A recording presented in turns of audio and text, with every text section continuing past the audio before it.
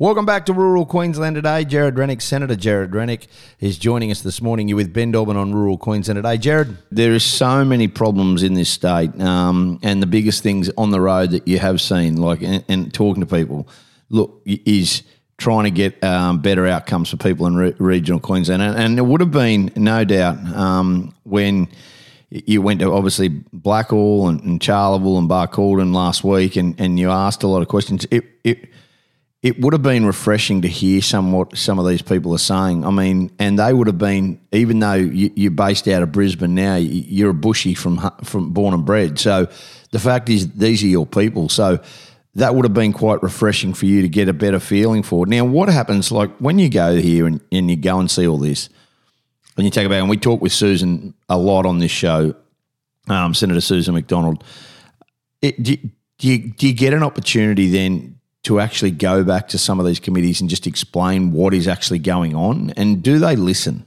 Well, look, I get a lot of sympathy from the coalition and especially the Nats, and because obviously the Nats are from this region as well.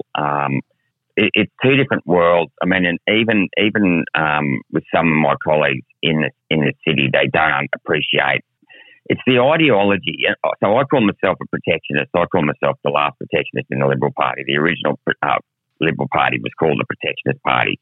The first two Prime Ministers, Barton and Deakin, were both protectionists. And I think we have to have a serious conversation in this country about what's happened over the last 40, 50 years over the privatisation of infrastructure. Now, I'm an unashamed capitalist, but I call a capitalist someone that risks their own capital. And that can be whether you're a carpenter, a bricklayer, a teacher, or a nurse. If you're getting out of bed every day and putting your nose to the grindstone, then I want to help you, right? So I don't really care what your political ideology is. If you're, it's reward for effort, wealth for toil. If you're putting your nose to the grindstone, that's what matters. Now, what I don't believe in, however, is a free market, because, and that's, I don't believe in the same free market for the same reason I don't believe in fairies in the bottom of the rose garden. Sure. There's only two outcomes in a market. You're either making money or losing money. So we've got to make sure that the people who get out of bed every day and put their nose to the grindstone are making money. Now, when it comes to infrastructure, that's a monopoly, right? And we've seen with the banks, we saw it in the GFC, we saw it in COVID, they got bailed out. The banks have still currently got $188 billion of term funding facility that the RBA is lending them at 0.15%. They can then repark that in the overnight cash rate and get the overnight cash rate of 3.6%. So they're clearing about 3.5% margin on close to $200 billion, which works out as a $7 billion handout per year. And that will last until the end of 2024. So, where these big monopolies are effectively protected by the government, then they're not really risking their own capital. They're risking taxpayers' capital. So I've got a real bugbear with the fact that we have sold our so much of our infrastructure. For example, the forestry plantations, when it was sold by Beatty and Bligh, was sold for 5 times earnings. The Port of Brisbane was sold for 6 times earnings. These things are monopolies.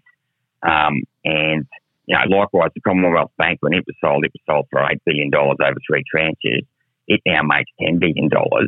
And that social licence they were given, where they get to use currency backed by the Australian taxpayer. I mean, effectively, it's their own currency that we lend to them at, say, 2%, and they lend back to us at 5%. They've got a social licence, and they should honour that social licence. And if they're not prepared to actually do the right thing by the regions, which they're not, then I think we need to look at basically going back to having a public bank and might I add also a state government insurance office, or in this case just make it a federal government insurance office. Because one of the biggest costs of insurance is reinsurance, and Australia has to pay the highest reinsurance premiums in the world because we've got such a large land mass. Yeah. Excuse me. I haven't got the frog yet on my throat yet this morning. We've got such a large land mass, but a small number of people. So because all the reinsurance is done in the Northern Hemisphere, they charge our local insurance companies a lot, like a very high reinsurance premium. Now, if the federal government was just to have a federal government insurance office, similar to the old SGIO, you wouldn't necessarily have to pay that reinsurance premium because the federal government could just reinsure itself. And that would reduce, plus the fact the federal government doesn't have to charge tax on itself. So that is a way, lower tax on itself and no reinsurance premium. It could offer a much cheaper form of insurance. Likewise with banking services, Yes, I know a lot of it's done online, but the reality is there's still services you want done at the teller. There's still a lot of farmers who can't necessarily get access to the internet 24 hours a day, so they can't always just do their online banking. It's not that simple in the regions. So, as I said to the people in there yesterday, the role of the government is actually to serve the people, not regulate them. And I've just seen this change in attitude from the government from being a service industry to a regulation industry, and that's got to change. And the best way to serve the people of Australia is to build infrastructure that provides essential services, and the income from that infrastructure, like the coal trains, that used to be owned by the Queensland people, and the freight from that would pay for the loss of the metropolitan trains in the city.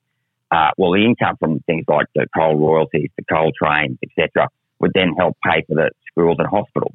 When we privatised all that, we've lost a form of income that will help match the costs of running the state and the country. Yeah, geez, we're in a mess. Appreciate your time this morning. Thanks so much for being with us. I could talk for hours with you. Gerard Rennick, Senator Gerard Rennick, thanks so much. And also, mate, staying true to yourself and being back out in the bush, I appreciate it.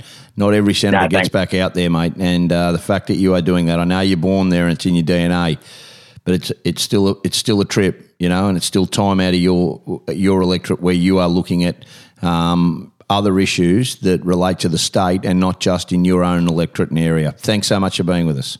Thanks very much, Ben. Have a good day. Good on you. We'll take a break, come back. Rural Queensland Today.